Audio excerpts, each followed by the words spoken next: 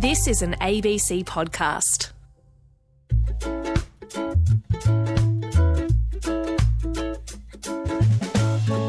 Can you be more Pacific? On ABC Radio Australia. Welcome to another episode of Can You Be More Pacific, talking all things sport across the Pacific. My name is Sarah Nangama. And I'm Dean Hallertau, and yes, welcome to everyone out there. In the next hour, we'll take a look back at the weekend in sport. We've got an interview with North Queensland cowboy Murray Taulagi, a report from PNG, and of course, we go to our segment, You Can Ask That. Dean, it has been a stellar week. You and I have spent a lot of time together this week. Yeah, it has been a great week, Sarah. We got to host That Pacific Sports Show for ABC TV. You can watch it on iView if you want to jump in and have a look. And it was a good experience. It was a bit of a challenge for myself, I know that. How did you enjoy it? It was my first time to co-host a TV show, but I felt so comfortable because I had you in the main seat. And I think because of the relationship we've built here over radio, it was a little bit effortless, you could say. Yeah, it did make it a lot easier to have a familiar face beside me. Tiana Penatani had a game. She was playing a game when we were filming, so they won as well. So well done, Tiana, on the win. But it was a good show, some good guests and lots of fun. Lots and lots of fun. Besides that, how's your week been going? My week's been more of the same. It's kind of like Groundhog Day almost weekly. I get up and it's all about the weekend in rugby league, and then I go to the show and talk about all things Pacific as well. And look, I wake up with a smile every day and go to work every day and love it. But I don't want to talk about boring work. I watched some good footy games over the weekend. The Tigers won, so we'll talk about that a little bit later on. And that was very pleasing, made my weekend a lot more enjoyable. What about your week, Sarah? What have you been up to? My week has been pretty busy. Obviously, you and I spent Monday together, but on Tuesday, I had this really, really cool opportunity to MC an event at the Museum of Contemporary Arts. It was an event that was run by DFAT in collaboration with the Australian Olympic Committee. And the purpose of the event was to launch the Pacific Oz program.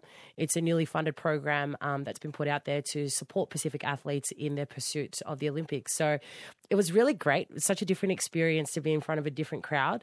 But it was a spectacular morning by the harbour side. The athletes were really great to chat to. But yeah, it was really cool. That sounds awesome. And well done to the Australian government for getting behind that and helping support athletes in the Pacific. They're our neighbours, and it's great that we can be able to do that and give them a platform to get out there and compete on a world stage. Yeah, there was this one person I definitely want to highlight. His name is Inosi, and he is obviously preparing for the Olympics, for the Paralympics, actually.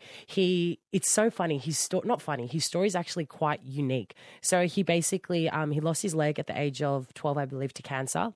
And then years later, got a prosthetic leg, and then he started running. And he was like, I actually want to find something a little bit different. And so he looked on YouTube and came across javelin. And he basically taught himself how to compete. What do you call like a javelin athlete?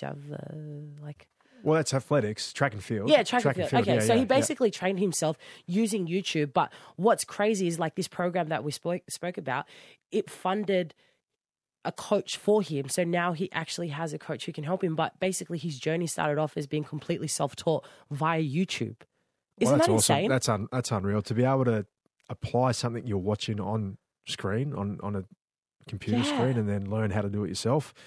Well done. Inosi, was it? Yes, Inosi Bulimarewa. Okay, well, we'll keep an eye on him. Keep that name in your head. We'll make sure we watch it. Yes. First, let's get to what happened over the weekend in sport and something that occurred in the Super League and something that you have a bit of an idea about because one of your siblings was playing in the English Super League, the Challenge Cup semi-final over there between Hull and St Helens. There was an injury that occurred.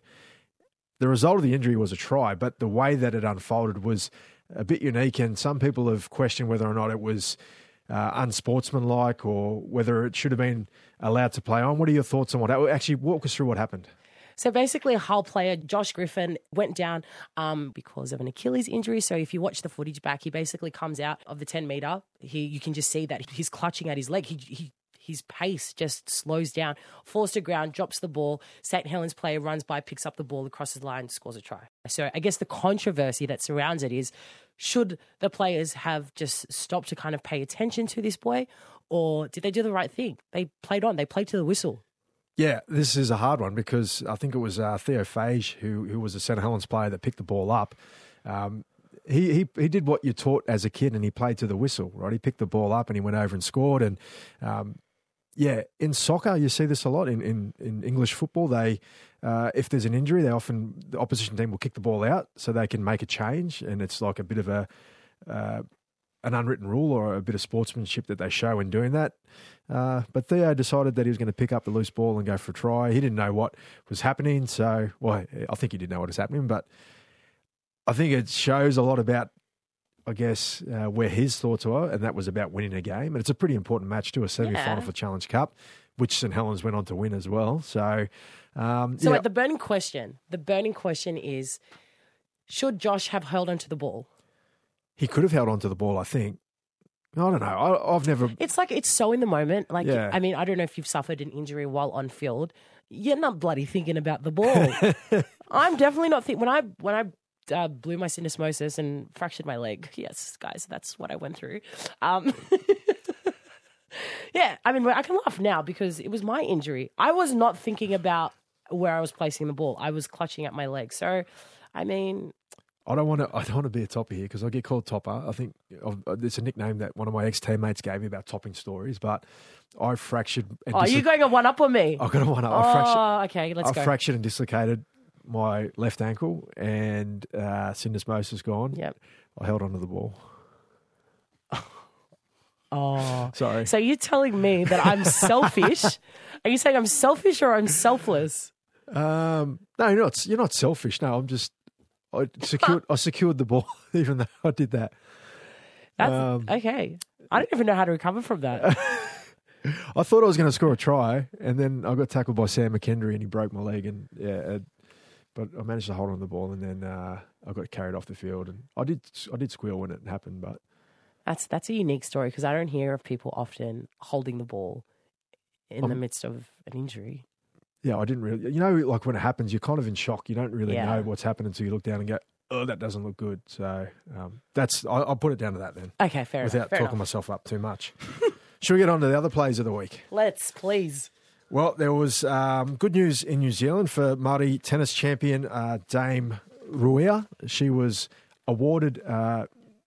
She was named a Dame this week in the Queen's Honours list, which is a huge achievement. She's a great in tennis in New Zealand.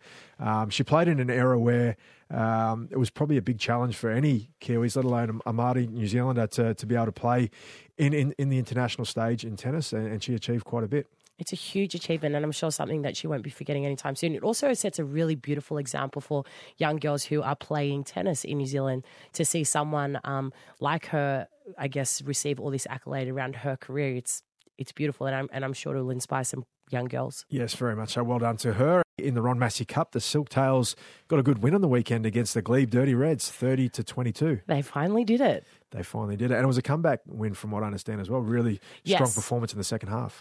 Absolutely. I was talking to Wes Nagama, who is the coach and also my big brother, and he said something that kind of struck a chord with me because obviously, as we know, the Silktails have had such an inconsistent and particularly with a hard crackdown in the NRL, also Ron Massey players have had to adjust to these gameplays. And he said something that's kind of worked against him is the aggression and like teaching his players how to channel that and be able to use, I guess, the aggression in a way that won't necessarily cost them on the field because there's just sometimes they play, and we all know that players can be quite ill-disciplined, and a real focus for them heading into that match was let's do this, but let's do this right, and to their advantage, it absolutely worked. Yes, well done, Silktails. And the other team, the PNG Hunters up in the Q Cup, unfortunately they lost again to Townsville Blackhawks. 28-38 was the final score, but they still showed a lot more resilience. They scored 28 points. They've struggled to get over 20 points in the last 3 or 4 outings. To be able to put more points on the board and have a more consistent performance, they'll be happy with that. Definitely. And in the NRL, results over the weekend, it was a split round, so there was only 4 matches played with 8 teams having a bye due to Origin being played this week.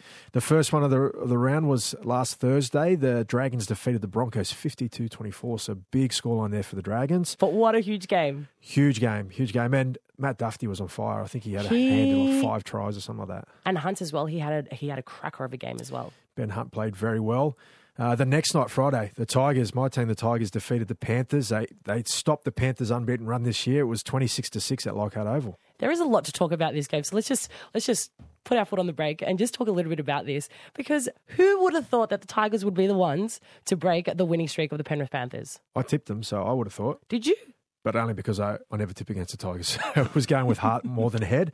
But obviously the Panthers without a number of players, I think 7 all up out of Origin. So for them to miss in all those players, they were prime for the picking, and the Tigers made the most of that opportunity. Yeah, I mean, well, they were up against a side against the Tigers that weren't really missing anyone, so they were at full strength. They were close to full strength. They won the week before against the Dragons, so they have hit a little bit of form. 2 in a row is good for them. And First this season. And they played really good football. So it was really good from the Tigers. And on Saturday night, the Storms defeated the Gold Coast Titans 20-14. What a match. Yeah, good match. And the Storm were pushed in this game. The Titans weren't expected to win. I know the Storm were missing a few players, but they're still fairly strong. Brandon Smith had a huge game, the block of cheese. Actually, he's calling himself the shredded cheese. The shredded cheese at the moment, isn't he? Mozzarella. Because bit of a carry on because of the buffet. Yeah, something like that. But he's definitely dropped some weight as the season's gone on. He's played more and more football. He looks really good. Had a strong performance. Remus Smith played really well, but was put on report for a high tackle. George Jennings scored a great try off a Nico Hines pass. Did you see that try? Yes, I did. I believe we have the audio for it as well. 32 out. Nelson's angry, so he runs into the defence. Good tackle, though. Solid hit there from Jolliffe to stop in. 25 out. The Storm to the right through Johns and Hughes and Hines to the edge. Beautiful pass. George Jennings is away to the corner. Hits the defence. Rolls over the top of Campbell and Wallace to score the try for Melbourne. How good. Rolls over the top. I love it. Quinton Hull, well done. Great call on that George Jennings try.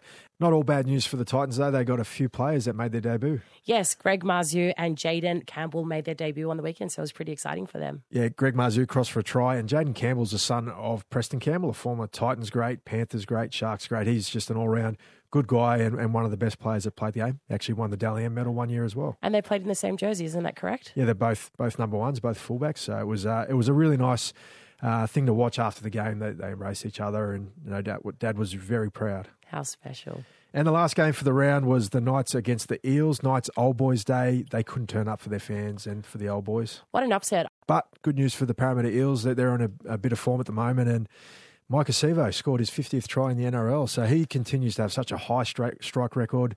I think he ran over the top of Stafford Toa to score his 50th try, and it was a barnstorming run. I felt bad for Stafford. He did his best to stop him, but it's hard to stop the big Fijian. Huge human. But Dylan Brown, he was on for Parramatta. Good to see Dylan Brown back in the side after serving his suspension, and yeah, he looks the goods, Dylan Brown.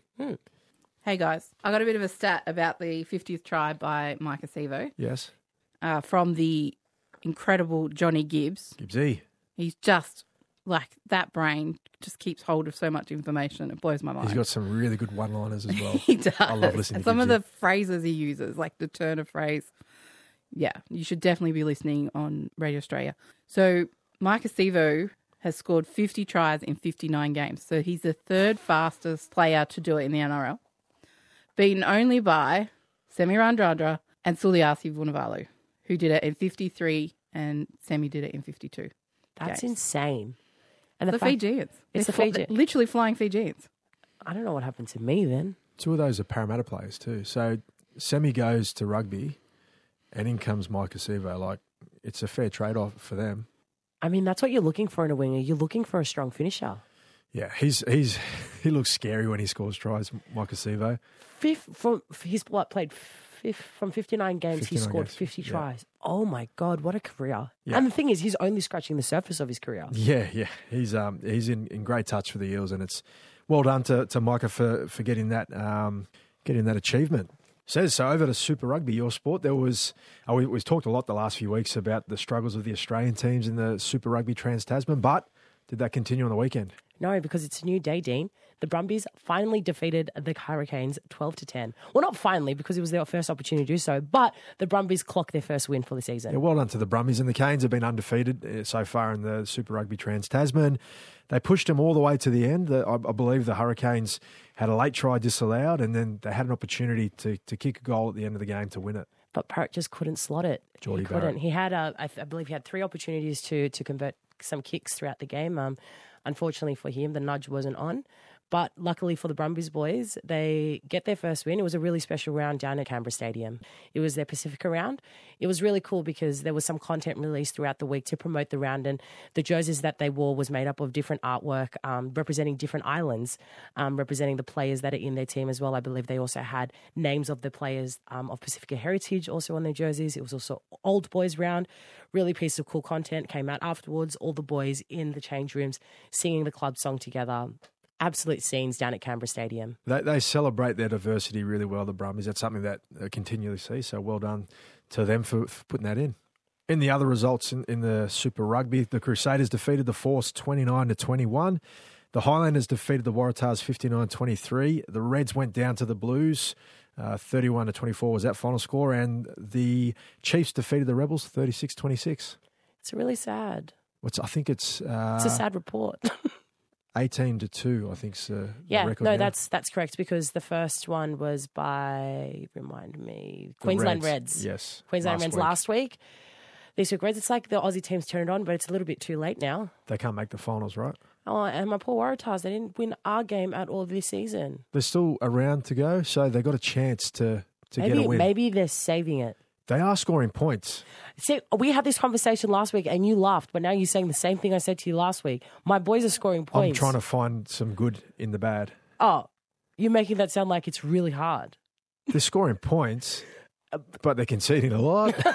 A lot more.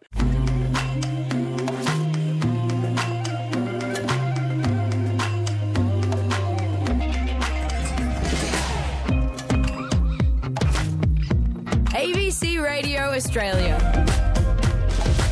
Can you be more Pacific? So we're lucky enough to be joined today by Murray Taulagi. He's a winger with the North Queensland Cowboys. He's of Samoan descent. He was born in New Zealand but now calls Townsville his home. He's scored plenty of tries this year. He's on the wing on the end of a really strong backline, and he's thriving at the moment as a Cowboy. So welcome, Murray, to the show. Hey guys, thanks for having me. Stoked to have you on, Murray. It's Sarah here. We like to open up this segment with a quick kind of 2-minute part, not even 2 minutes, it's about a minute, would you say so? It's called Tip on Questions, and basically I ask you a series of questions. I don't want you to think too much of it. I just want you to say the first answer that comes to mind. Does it sound good? Yep, no worries. All right, let's hit it.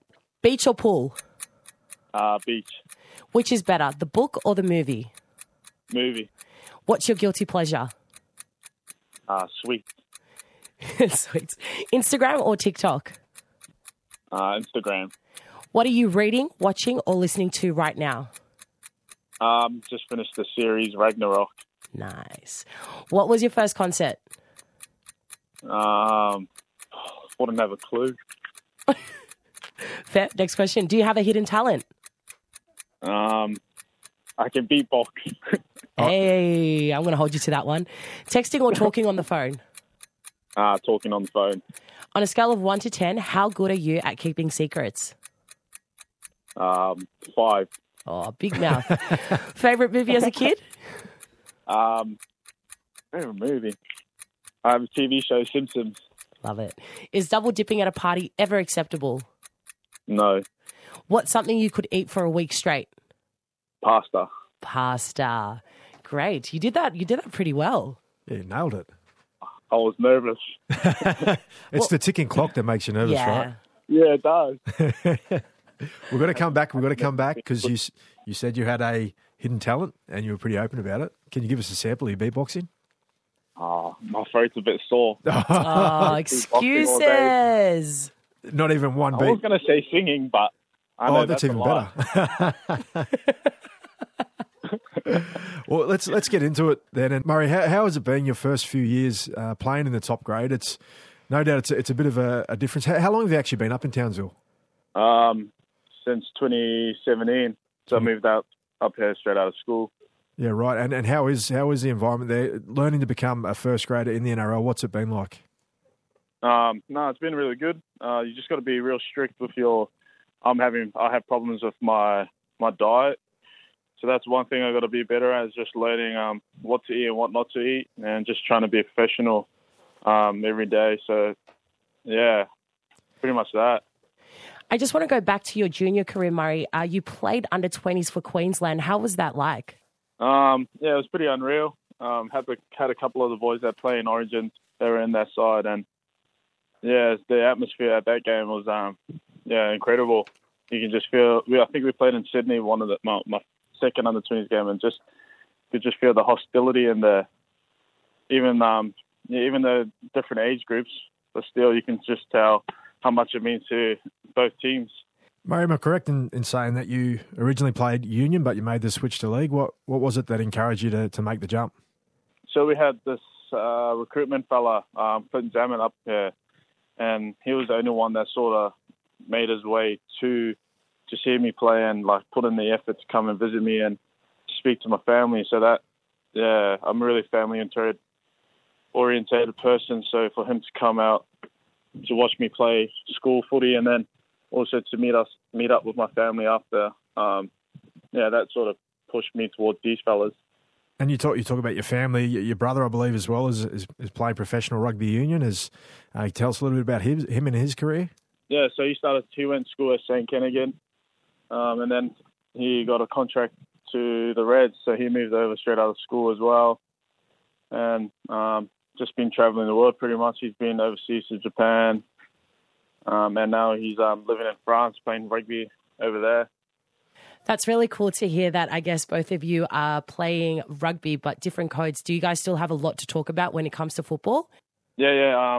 So he wakes up pretty early to watch my games because the time difference, and always get a message from him before the game to sort of wish me good luck. And we always send text messages or calls every now and then just to keep in touch and sort of just give each other feedback on what we can do better or what we've been doing well, and just sort of tipping each other up to obviously better ourselves. I love that. I just want to kind of touch back on your rugby union experience because I am a union player myself. I'm just intrigued to know, what position did you play? I was a fullback, but I was only weighing 70 kgs then. I was big then. You still have to play. You still got to be quick, but you're on the wing at the moment. Do you prefer wing, or would you see yourself playing somewhere different? I played centre. Yeah, a couple of games last year, but honestly, I'm happy where I am. At least I'm just playing first grade. That's where my main goal is, just playing consistent first grade, whether that be on the wing or in centre. Well, being on the wing, you got to get your first hat-trick against the Knights a few weeks ago. What was that like? Oh, it was unreal. I didn't know if I scored that third try, and I thought it might have been disallowed, so I didn't celebrate too much. But, it was pretty good. You don't normally dream of scoring a hat-trick in a game, but, to do that was, pretty special. I'm noticing at the moment, the Cowboys, you're playing a really good brand of football, and it was a bit of a slow start to the season, but it seems as though you're on a bit of a roll at the moment. Things are going well. How's the influence of Todd Payten been in coming back to the club? Yeah, really good. He's sort of rebooted the whole system.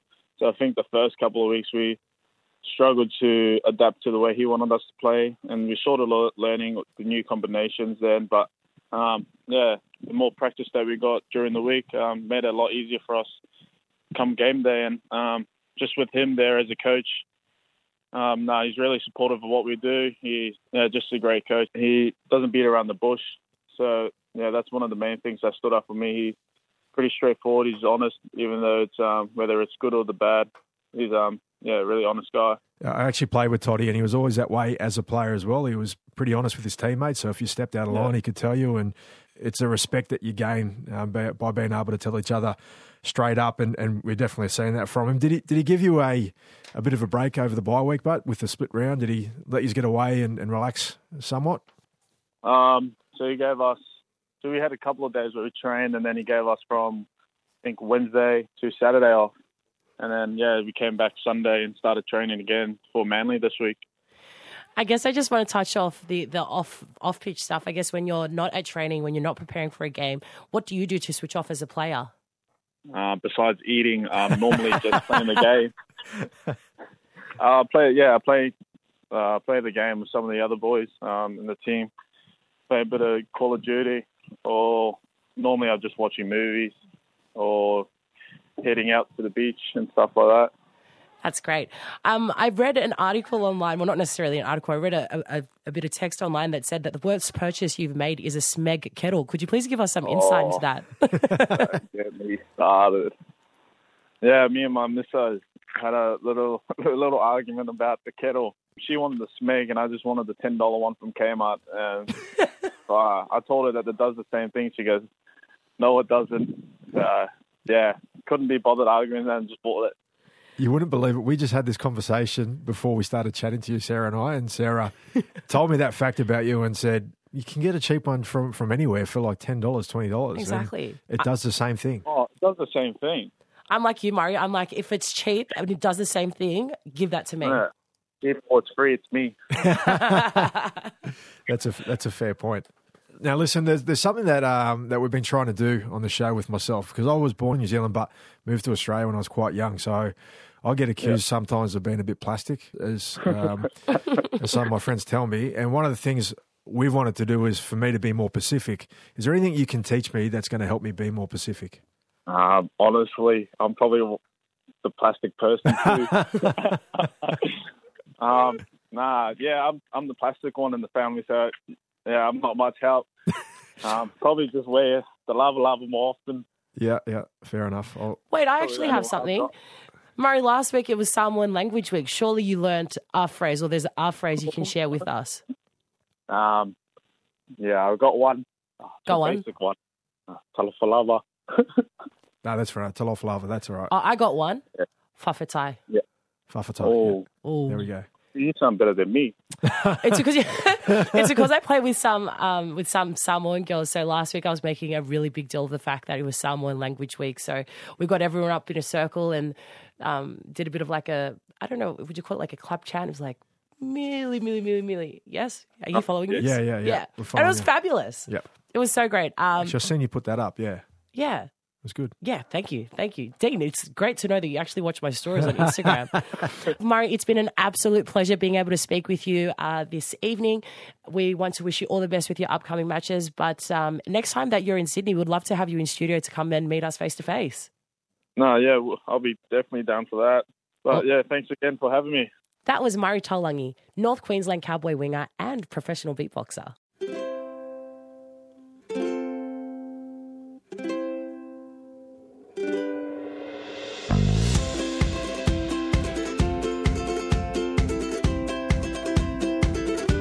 Can you be more Pacific? On ABC Radio Australia. We're going to change up the pace and head over to PNG, where Peter Pasal will give us an update on what is happening with PNG Rugby. This is Peter Pasal reporting for ABC Sport radio show Can You Be More Pacific from Port Moresby, Papua New Guinea. Today we're talking to PNG Rugby Union National Development Manager Ian Leveris. Ian, tell us about PNG Rugby Union's theme, Rugby for Integral Human Development, and what it entails, and how you came up with that concept, and what you hope to achieve moving forward. Yeah, thank you very much, Peter. Our theme, Rugby for Human Development, was based on the premise that, good people make good rugby players. And it was very important for us to find out what exactly or how rugby can be used to develop a person that's participating in rugby so that he or she can achieve what they want to achieve out of the sport. Based on that, we came up with the theme, Rugby for Integral Human Development, which focuses on the development of the human being as a person, as opposed to the human being as a rugby player. It was very important for us that we focus on the person. Based on that, we then had a look at what exactly are we developing in that person. And through our contacts with a very close friend of ours who's a mental health care worker in Australia, we realized that mental health is a key issue in ensuring that someone is able to reach their full potential. And when we talk about mental health, we talk about social and emotional well-being. Emotional meaning how that person feels about himself, how he manages those emotions, and social meaning how he then, based on those emotions, interacts with other people. This is on the field, off the field, those interactions? Absolutely. Within the rugby environment, at training, on the field on competition day, at their homes, at their place of work, at their school, in a social setting. Why is it important to focus on this area in a sport like rugby union in a country like PNG? As you know, Peter, PNG is a big country, and it's a big third world country. And with that comes a whole heap of issues that are occurring in society now. That's really attacking the very fabric of who we are as Papua New Guineans. Things like gender-based violence, gender inequality, violence against children, the elderly, drug and alcohol abuse, depression, anxiety. These are issues that have become very real for us over the years. And we feel that there's a lot of awareness that's been raised about that, which is fantastic. A lot of people are talking about the need for Papua New Guineans to start really discussing these issues. But we felt that we're not attacking the very root cause of what's causing a husband or a spouse to get up and violently attack and abuse their partner. What's causing somebody to, when they're not feeling well, have a beer and end up drinking a lot, end up being an alcoholic. What is the root cause? And we found that really the root cause is basically how people feel about themselves and the emotions that conjure up, that overwhelm them, that cause them to do stuff that's negative to themselves and other people. And we've seen some of that spill over into our games, our competition days on the weekends, things like that. We've had issues over the years. So this focus will definitely give people a chance to realize where they're going wrong, what they can do to fix it, or at least appreciate that mental health is a big issue. It's a real issue, and it's something they need to take notice of and not ignore. Yeah, of course. I mean, the thing about it is one thing we've got to realize that sport and how it's played is really a reflection of what's happening out in society in general. So a lot of the violence and abuse that happens in sport, if you really look at the people that are committing these acts, 80 to 90% of the time, you'll find that these are people that don't come from very good homes. These are people that are having issues, personal issues, around depression, around anxiety. And sports is usually a way for them to vent that frustration. So the idea here is that if we can start attacking these issues, or if we can start confronting these issues in people's homes, in their work environment, in their social settings, we'll end up with a much more safer and inclusive and supportive environment in sports. All right, Ian, moving on to sevens. Tell us about the World Rugby Sevens Repechage Olympic qualifier that's taking place this month. Yes, so we have the World Rugby Olympic qualifying Repechage tournament in Monaco on the 19th and 20th of June. And we've been very lucky to have our PNG women's sevens team, the Palites, qualify for that tournament through their performance at the 2019 Oceania Sevens. So they're all set to head off next week on Saturday to take part in the tournament. It'll be the first time for a PNG team in any sport to have reached this stage of an Olympic qualifying tournament. So it's quite a big achievement for PNG. In any sport? In any sport. Okay. So it's a massive achievement for PNG sport, especially for women's sport. And if they qualify for the Olympic Games, which they have a very good chance of doing, it'll be an absolute bonus, again, for women's sport and PNG sports in general. So this sevens Repechage Olympic qualifier is taking place in Monaco. I believe that's somewhere in France. And PNG is in Pool B.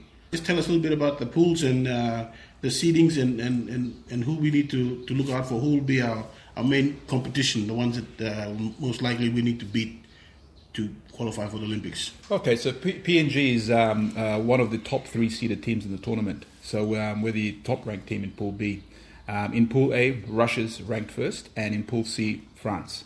They're obviously our main opponents. If we get through the qualifying stages in day one, then we'll be facing off against either of those teams.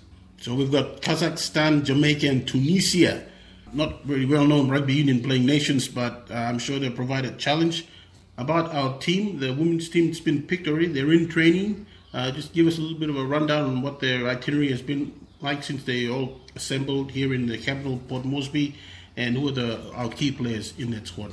Okay, well, the team's actually been training since last year. So when we had the first lockdown last year in March, all the players were given their training programs and they trained separately. When the lockdown was lifted around September, the team got together as a squad. So as a squad, the team have been training together since September 2020. As far as the playing contingent is concerned, we've got a lot of experienced players in the team. Players like Kimberly Rapila, who's a captain, Fatima Rama, Taiva Lavai, Alice Winsenham. We're looking at those players to play a key role in how the team performs at the tournament. And who's the coach of this team? Coach is Paul Titchens. Unfortunately, Paul, due to the whole COVID lockdown and the restriction of travel, Paul's pretty much been based in New Zealand, but he's been setting up training programs for the girls to follow. We've got the men's sevens coach, Frank Gabi. He's stepped in to help the team. And since last year when the team got together for their training, the men's strength and conditioning coach, John Tekwe, he's been part of the efforts to assist the girls. What's on in terms of sevens for the rest of the year for our men and women's teams? Okay, so we've got the Oceania Sevens that's scheduled to take place in November. We're waiting from Oceania Rugby to just to give us a green light as to whether that tournament will proceed or not. We're hoping it does because it'll be actually quite a big year. Quite a big tournament for this year because we've got the Commonwealth Games that are happening next year. We've also got the Rugby World Cup that's looming, and also qualification to the Rugby World 7 Series tournament, which hopefully will restart towards the end of this year, early next year. So there's a lot of things happening in terms of sevens in the calendar for the rest of this year and moving into the next year. What's actually happening on the ground here in the country in terms of tournaments and players, honing their skills and getting ready, and PNG Rugby identifying new talent, or at least the existing talent getting game time? As a result of the second lockdown, all competitions have been put on hold. We've just received advice today from our medical officer, Dr. Kapua, who also chairs the Pandemic Management Committee, that rugby plus a whole heap of other sports have been given the green light to resume their competitions and their programs. As far as competitions are concerned, there won't be any spectators allowed to any of the events that will be conducted during club competitions and tournaments until we reach the next stage. So we're all geared and set now to resume our competitions at club level, and we've also been given the green light to proceed with our provincial tournaments from which we select most of our national teams, the 7s and 15s. Finally, Ian, what about the PNG Rugby AGM? It's taking place in 2 months' time in August. Tell us what's going to happen in that, what's the significance of it moving forward for the union? Yes, so our much-awaited AGM will be taking place on the 7th of August. For the last 2.5 years, we've had an interim board in place. The interim board have done what they need to do in terms of making sure that we're on track in terms of what needs to be done for the union now moving forward. And part of that was scheduling a date for the AGM. PNG Rugby has had its issues over the last 3-4 years, and I think at some stage World Rugby and Oceania Rugby actually had to give you some advice, or at least direct you into doing certain things just to get back on board and receive funding and get other benefits from the world body. What is important about this AGM in terms of moving forward and achieving goals that will allow PNG Rugby to progress and also get stuff from the world body? Yeah, so the important thing about this AGM is that, as I've mentioned, we have an interim executive that's currently in place. We need to now elect an executive, a proper executive, that's based on them getting voted into office by the provincial unions. That's very important. So one of the big things that we're doing at the moment to make sure that happens, and we have a legitimate AGM, is we've asked all provincial unions to make sure that all their issues around governance, that's pretty much in compliance with what World Rugby and Oceania Rugby have set up for us, is in place. This is really to protect the integrity of the AGM, so that, as I mentioned, when we do have the elections, we have an executive that's been legitimately elected by provincial unions that are representing an association that's based in their province. And that's it on the rugby union front here in Papua New Guinea.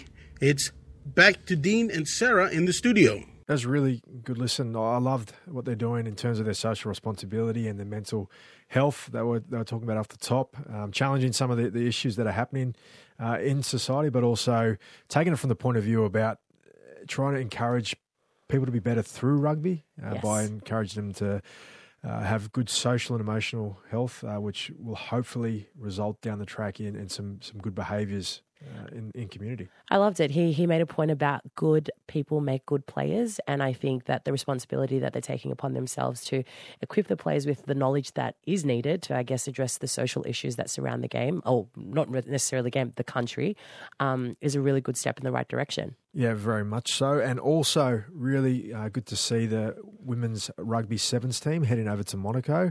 Hopefully they can get all the way through to the Olympics. Yes, it's really exciting because it'll be such a historic moment for this small nation to not only see a sport on an Olympic stage, but to see a women's sport be the people, or be the team that kind of trailblazers for the country. They are pooled, I believe, in Pool B? I think it was Pool B that they Pool said. B, yes. Yep.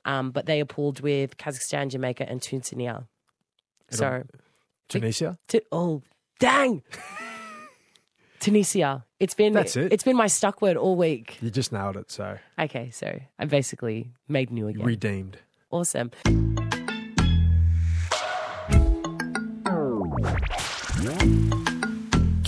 more Pacific on ABC Radio Australia. So we're going to tackle some tough issues or some big headlines this week. First off, we're going to talk about the English cricket player who was suspended for some of his historic tweets. They were a long time ago, but they were quite racist and offensive. Yes, I believe the tweets were from 8 years ago. And for our listeners, the name of the player, please, Dean? Ollie Robinson. Ollie Robinson. So the English and Welsh Cricket Board suspended him pending further investigation. He has apologised, and there's been some reaction from people, particularly the British Prime Minister, Boris Johnson, saying that it's a heavy-handed response to those tweets. He made those comments when he was a teenager and didn't know any better. But what's your thoughts on how it's been handled and if it's heavy-handed or if it's the correct response from cricket? I mean, if you were to ask me about things that I guess would have said about 8 years ago, I probably wouldn't be proud of some of the stuff. And I guess to not necessarily to defend him or anything, but back then he would have, I guess, done the best with the knowledge that he had. And unfortunately, it falls short.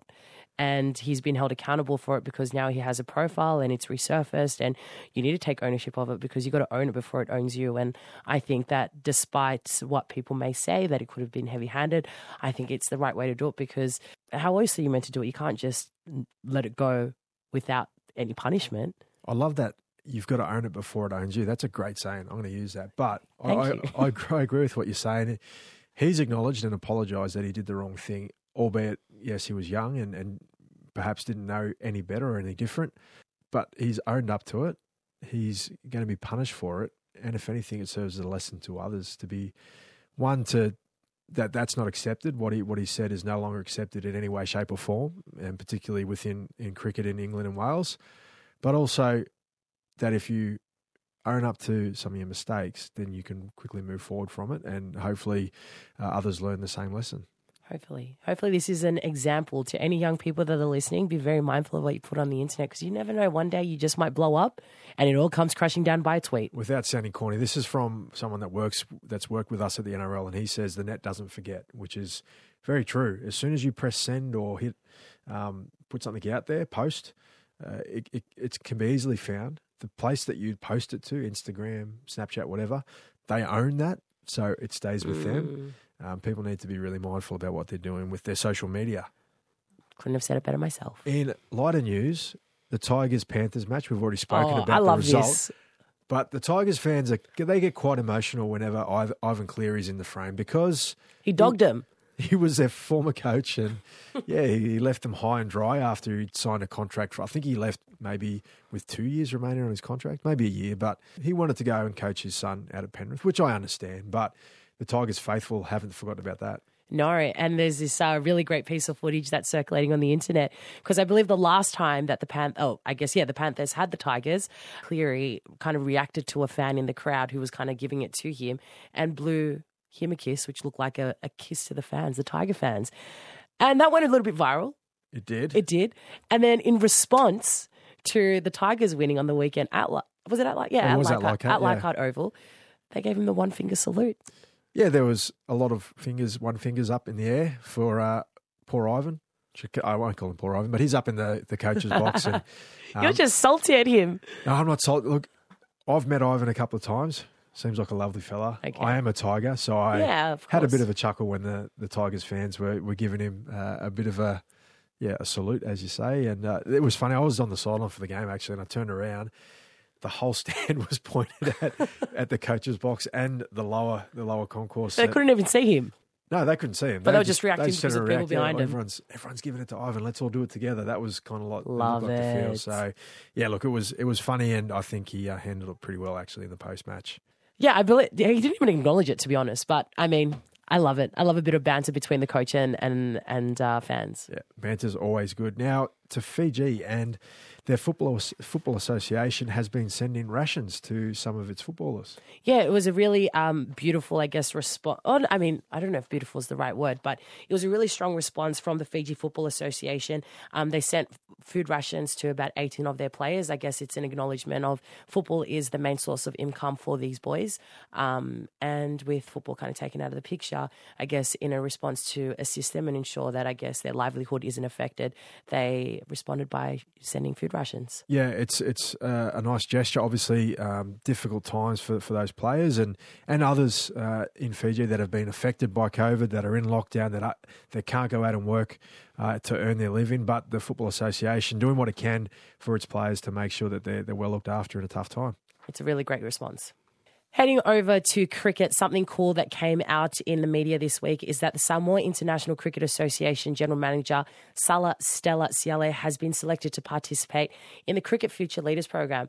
I guess what's really unique about this process is that over 300 applicants applied to be part of this program from 45 different countries, and she was one of the lucky ones. So I guess it's really important to highlight this because we talk about often on this show that when you put women in positions of leadership, they have the potential to influence a generation. And I think that, I guess, her inclusion in this program can only mean such good things for the country of Samoa. And they're going through some real big changes, particularly seeing females in leadership roles. So I'm pretty excited by this. It's exciting news, and well done, Sala. That's going to be huge for her to be able to participate in that program, that Future Leaders program. No doubt what she learns in that she can take back to Samoa, help put them further on the map in international cricket, help grow the game domestically. And yeah, it's only a good thing, like you say. We talk about it a lot. If we want things to change, we need to have a seat at the table. I'm speaking on behalf of women here. I can't do that because I'm not a woman. But when women have a seat at the table in leadership roles, change can be made more readily. And the fact that the ICC is willing to put these programs in place and encourage women like Sala to be involved, it can only be a good thing. I absolutely agree with you. ABC Radio Australia. Can you be more Pacific? Looking forward to sport this weekend. I want to start off with Super Rugby. A fixture amongst the many that are happening is the Brumbies versus Highlanders that I'm really looking forward to. The Brumbies will be hosting them at Canberra Stadium. They'll be looking to secure their second consecutive win. Don't necessarily know if it's going to happen. Trans-Tasman record tells us that Australia teams don't have a lot of luck, but let's just back the boys. Yeah, look, hopefully they can go 2 in a row and give some sort of pride, I guess, for the Aussie teams to finish off the competition. The Highlanders are one of the lower ranked New Zealand sides, so yeah, it'd be a nice feather in the cap for the Reds if they can do that. And what about over in the NRL? A couple of matches that we're looking forward to. It's the Warriors versus the Storm up at the Central Coast, and this is a big event. It's going to be a bit of a party. Yeah, they're having a party, and not many people know who Dragon are. I know who Dragon are. I don't know who that is. But Dragon is formerly a Kiwi band. They moved to Australia. They've done a little bit around the world, but they moved to Australia and kind of like a Crowded House, Aussie adopted Kiwi band. A number of tracks that if you hear them, you'll probably be familiar with them. April Sun in Cuba. Are you old enough? They're still not ringing a bell to you, but yeah, I'm looking at you like, the hell are you saying? There'll be some listeners, probably my age and a bit older, that would know, but really good initiative from the Warriors to be able to host a party, create a carnival atmosphere, and get some people there around a band that some people recognise. I think it'll be a bit of like a festival of rugby league. Yeah. Oh, there we go.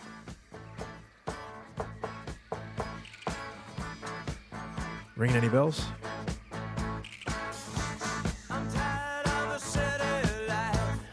Can I tell you what this honestly reminds me of?